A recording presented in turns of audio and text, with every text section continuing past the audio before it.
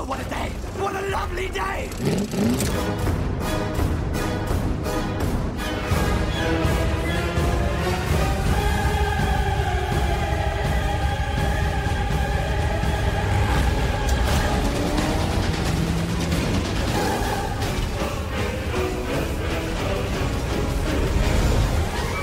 Welcome to the Mad Max Minute Podcast, the daily podcast where we break down Mad Max 1 minute at a time. I'm Rick. And I'm Julia. And today we're talking about minute 39, which begins with Toe Cutter picking Johnny up off the sand, and it ends with the singer at the Sugartown Cabaret. Yeah, so we catch the second half of the line. Just checking my notes. Bubba's saying to Johnny, you just don't have the style. And then he calls him chicken shit. Yeah, he says, you just don't have the style, do you, chicken shit? You know, it suddenly occurs to me that maybe I'm sure there are online tutorials about how to do Australian accents. Might be something we want to look into. It might be. The only instruction that I've ever received on how to do an Australian accent was from that one time Harmontown went to Australia and he had that one phrase he was practicing. Like that hot, mate. Yeah. And like that's the only thing I really have to go on. Yep. Hopefully as we watch more Australian movies, we'll like be able to pick up on the nuances and subtlety and, you know, melodic quality of the Australian accent. But, you know, that'll come in time. Yeah, it's a work in progress. It's a work in progress. Anyways, I found it really interesting that Bubba called Johnny chicken shit because Bubba has presented this persona of being above everybody else, being much more on Toe Cutter's level or near Toe Cutter's level. And he doesn't participate in the frivolities. He actually like disdains the frivolities. It is the game of children. Mm-hmm. And, you know, he sits there stoically glaring at them while they're off having fun. You know, over and over we see examples of how he isn't into the goofing off and the being rowdy. He's much more into the managing of the gang. And he sets himself up as being also more mature. And then he even juxtaposes. He says to Johnny, you don't have the style for this. And then he immediately calls him chicken shit. He's stooping to their level. Yeah, he definitely sets himself up as being above things like cursing, and then he immediately curses at him. I feel like he lowered himself. Yeah. I didn't like it. I feel like I didn't like the juxtaposition between style and swearing. Yeah. I see it more like he's talking down. Like, his use of profanity accentuates the condescension that he is giving Johnny. Like, Johnny is of the caliber of individual that the only thing he would understand would be crude language.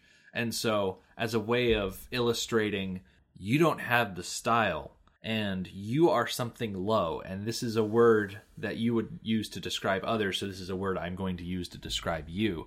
And really, when it comes to things that are low and things that are loathsome, you know, chicken poop is pretty high up on that list, just because it can be so pervasive in like farmyards and whatnot, because there's chickens everywhere and they poop everywhere.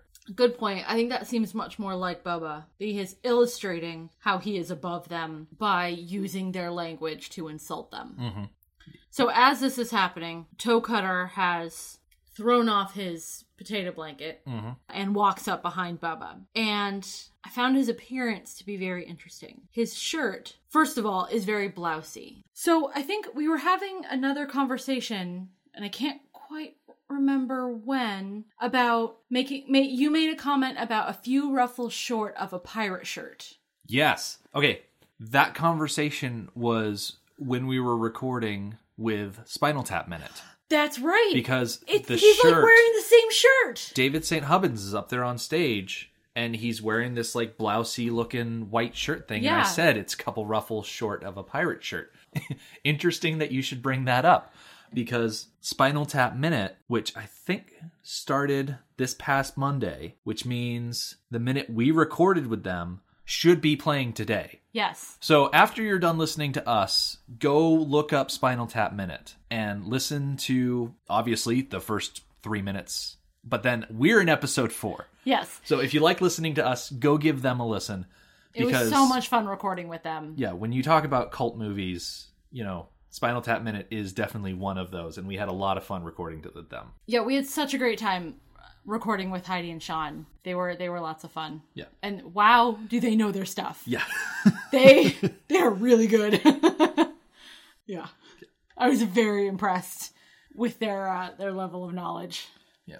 I should put out a disclaimer, though. If you don't like it when I go over IMDb listings, you might be slightly annoyed with my contribution to that episode, depending on how it ended up coming out edited. Oh, I don't know. It's a lot easier to go over and be interesting going over IMDb stuff when you're dealing with people who went on to be famous. Yeah. Which we don't deal with a lot in Mad Max. It's so rough to full on admit that a lot of the people we talk about, oh yeah, when we talk about them, at least not in America. I mean, I'm sure in Australia it's completely different. Yeah. Their level of fame. But with Spinal Tap, these are actors we see all over the place. And we found some very amusing surprises. Oh, absolutely. So it's, definitely worth a listen. For sure. Yeah. Okay, so back to Toe Cutter. So he's wearing this blousy white shirt that is it looks like it's coffee stained. Yeah. It's a disaster.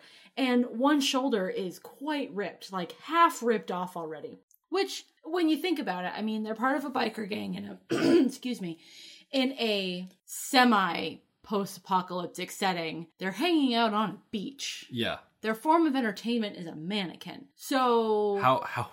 So they're grooming, How much laundry do you think they ever do? Yeah, it's not top notch. Probably next to none. Yes. But you get a glimpse of some sort of shoulder pad underneath. Did you notice that? I did notice something. And it kind of looked like a leather panel or something like that. Okay, so do you think it was like a protective Probably. bike riding thing? Probably. Because I know, motorcycle jackets, not yours, because you're a little lax on safety sometimes, but... But some motorcycle jackets have shields in them, built on the shoulders and elbows and back. So maybe it's one of those. Right. That's built into his everyday clothing. It's not a bad idea. No. Certainly not. No. So he walks up behind Bubba, and his presentation is very ominous. He's a large man. He's tall, he's broad, he's got this head of hair. It's like a lion's mane. It's glorious. And the music that they put with him walking up is fantastic. It really gives us a great effect of him being ominous. It's at this point that Bubba, who is kind of shrinking into the background. Yeah, he's stepping back to let Toe Cutter come forward. Yes. He says something. Yeah, he leans over and he kind of says, goes to water on a dummy. And I heard that.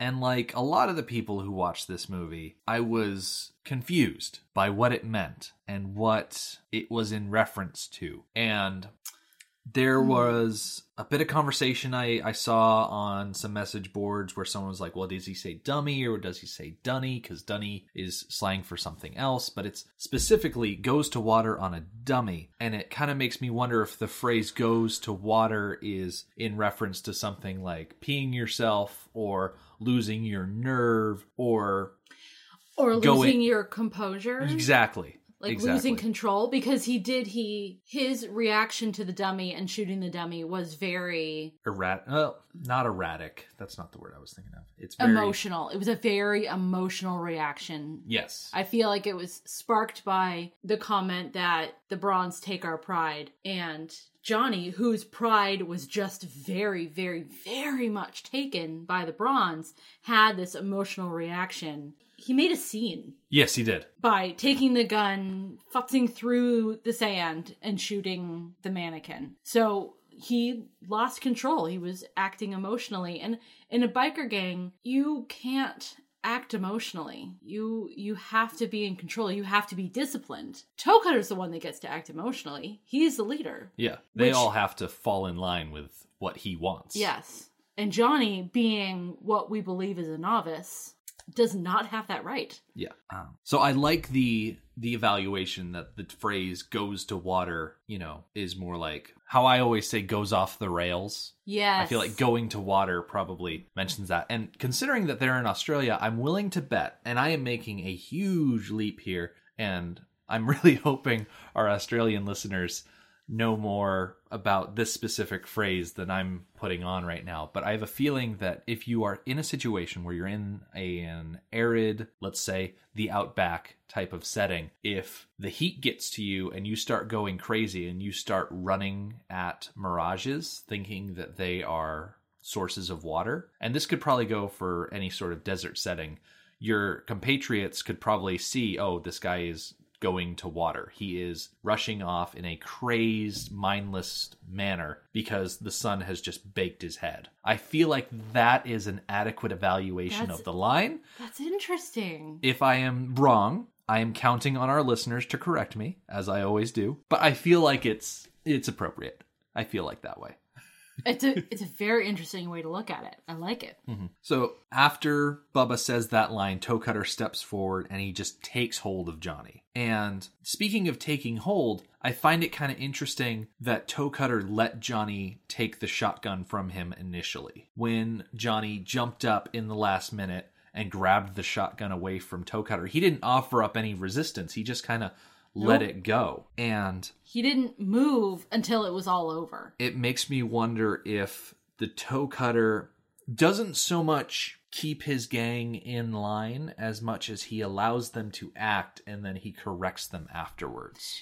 It just reminded me, there's a kind of a cliche saying that troublemaker type people often say, is that you ask for forgiveness rather than permission. Mm-hmm.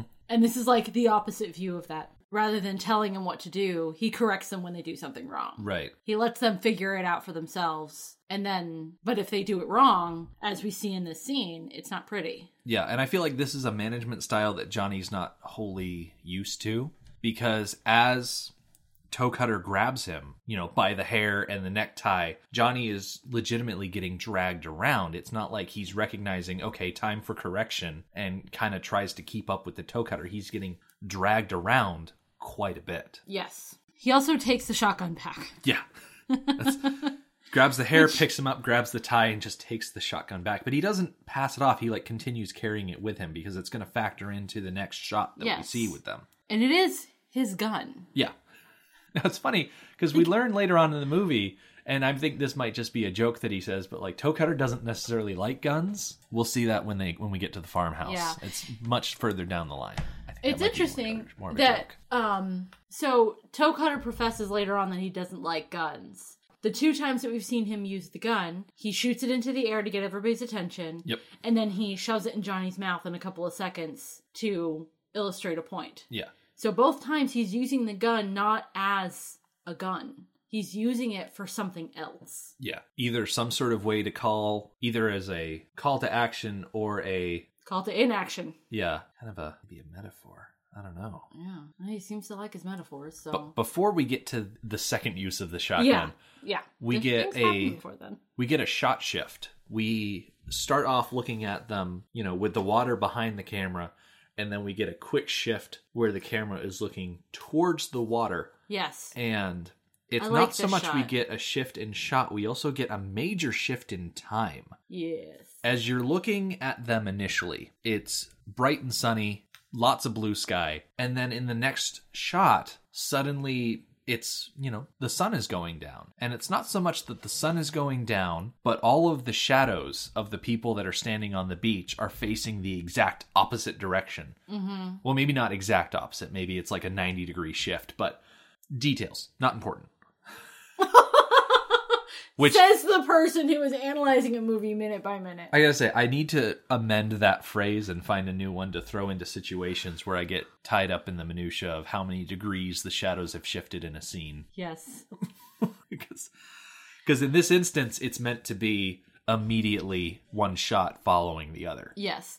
Now, in defense of production here, when you're shooting outside, it's really hard to avoid stuff like this. Mm-hmm. Because they're not shooting necessarily in real time.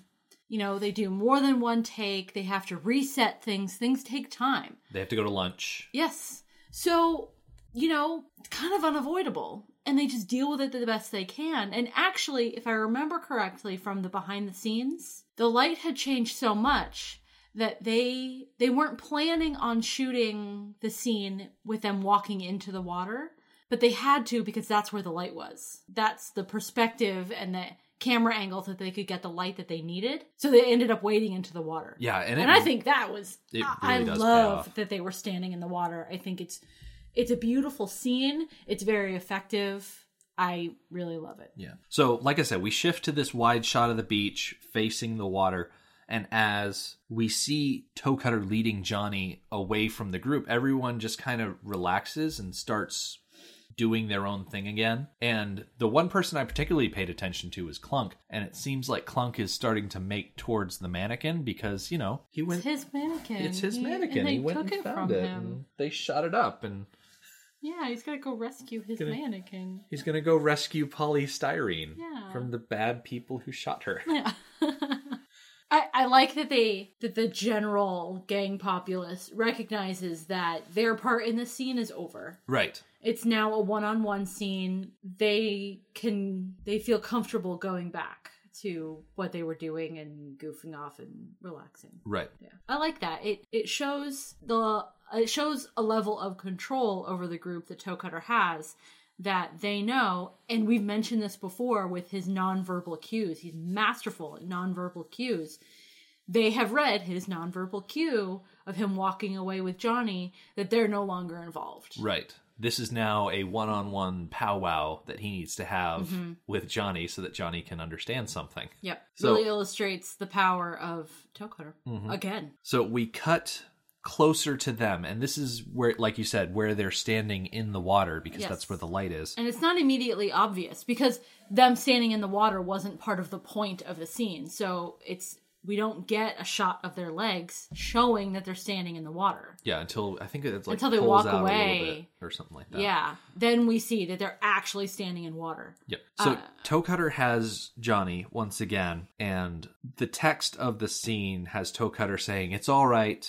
It's okay. Just remember to keep your sweet, sweet mouth shut." Yes. And as he's saying that, like, he's taken the shotgun, like you said before, and put it up into Johnny's mouth. And it's interesting, as he has the shotgun in Johnny's mouth, that he's not actually holding down by the trigger. He's actually holding up past the breech. Yeah, he has no intention. Like, The intimidation that he's trying to show Johnny isn't that he's going to shoot his brains out. right. It's more of the metaphor that he loves so much of the shotgun in the mouth. It's definitely more the metaphor. Yeah, I think the idea of Toe Cutter putting the barrel of a gun into Johnny's mouth might have Well, there's that. an overtone to it that I don't necessarily want to come right out and say. Ah. Because Well, a lot of times in media, you know, firearms are interpreted as phallic symbols. Yeah. And so, I mean, we know that the gang has interesting ideas about sex and violence. We know that Toe Cutter has interesting sways over his subordinates. And I've seen a couple of people posting online the idea that the sexuality of the gang itself, like as a whole, is very, what's the word I'm looking for? Do you mean like part of their identity? Like, part of their identity is that you're never really quite sure if, like, trying to recall exactly how I read it. The idea that the gang sends off dangerous vibes in a homosexual and heterosexual sense to just really throw people off their guard. Because there are people that are frightened by gang members, there are people that are frightened by homosexuals, there are people that are frightened by street toughs. Like, and I feel like when you have a phallic symbol being shoved into another character's mouth by a character who is of a more powerful position than them, like, that's a power move in and of itself, but it also has that undertone of control, that Johnny is now in a situation where he has lost his autonomy. Mm-hmm. Interesting that you use the word control, because that's what rape is about. Yeah. Rape is about control. It's not about sex. It's not about feeling good. It's not about sexual pleasure. It's about control. Yeah. So I find it interesting, just the idea that Toe Cutter would shove that barrel into Johnny's mouth. And a bit of IMDb behind the scenes trivia. When Hugh Keys-Byrne did that to Tim Burns, he actually cut the inside of Tim Burns' mouth. And so I think you noted that when he pulls the barrel out, Tim Burns' mouth kind of stays the same shape. Yeah, his face doesn't relax at all. He's still like wide-eyed and startled and not knowing what's going on. His mouth is still open wide, like he's in shock. Yeah, and it's an incredibly shocking scene because it is so brutal. And it's interesting because you can tell that Toe Cutter has a level of affection for his gang members, but it's a very abusive relationship. Yes, and I think his level of affection and respect for Johnny is less than others. I think it's just barely enough to keep him around. Yeah. I think if he had any less affection for Johnny and maybe confidence in his prospects, he wouldn't have rescued him from the cops. Yeah, I think he wouldn't have sent Bubba back. it goes back to that idea that Toe Cutter sees potential for Johnny to be an asset to the gang. Yes. But he recognizes that Johnny needs to learn. Yeah. And this is exactly... And this is how he teaches. Yes. Through, being incredibly brutal one moment. And then after he pulls the shotgun out of his mouth and ends his line, he takes Johnny's head and kind of cradles it up against his chest as they walk further out into the water. Yes. Tonally, this scene is... I can't even describe it because there's that anxiety that exists. There's the violence. There's the sexual undertone. It's just very affecting. Yes. As a watcher. And it does feel like, an abusive relationship, and how abusive relationships between a man and a woman have been represented to us in media. Of, the abusive man degrading and beating the woman, and then once that is over, being overly affectionate. Mm-hmm. Like he's making up for it. And I feel like that's exactly what we see here. That's exactly what we're seeing. Absolutely. And it is absolutely a position of power. Oh, yeah. And we see that in both examples of, an abusive relationship between a man and a woman. People will say to the woman, well, why don't you just leave? And they don't understand that this man is in control of her. That's part of the abuse. It's the point of the abuse. He wants to be in control of her, and it's working right now. Yeah. And so she can't leave. And it's definitely, we've commented many times about Toe Cutter and his power plays. Mm-hmm. And I think we can still safely say up to this point that everything he does accentuates his power and increases it and reiterates it to his subordinates. We have not seen him do anything even remotely weak this whole movie yet. Yeah. I feel like this scene is going to be a little bit mirrored. We're not going to talk about The Minute I've Got in My Mind until about April. I think it's the first week in April is when we really get into it, past the halfway point of the movie. But there's a minute later on where there's another interaction between the two of them where Toe Cutter is just brutal to Johnny. And it's, it makes you take a step back and really just, ooh, type of thing. Mm-hmm. So as they're walking out into the sunset, we get to take a step away from this situation because we cut to a neon sign advertising the Sugartown Cabaret. We get about 12 seconds at the end of this minute where we're seeing the Sugartown Cabaret sign, and then I think it's the last 7 seconds of this minute where we're actually just panning across the interior of the Sugartown Cabaret. And considering that we're going to spend so much time with the cabaret tomorrow, I think we'll save that for then. Yes. Yeah, I think so. We'll really get into it tomorrow. Yeah, because the atmosphere we're leaving at the beach versus the atmosphere we're going to find ourselves in at the cabaret. Very drastic. Very different. Yes.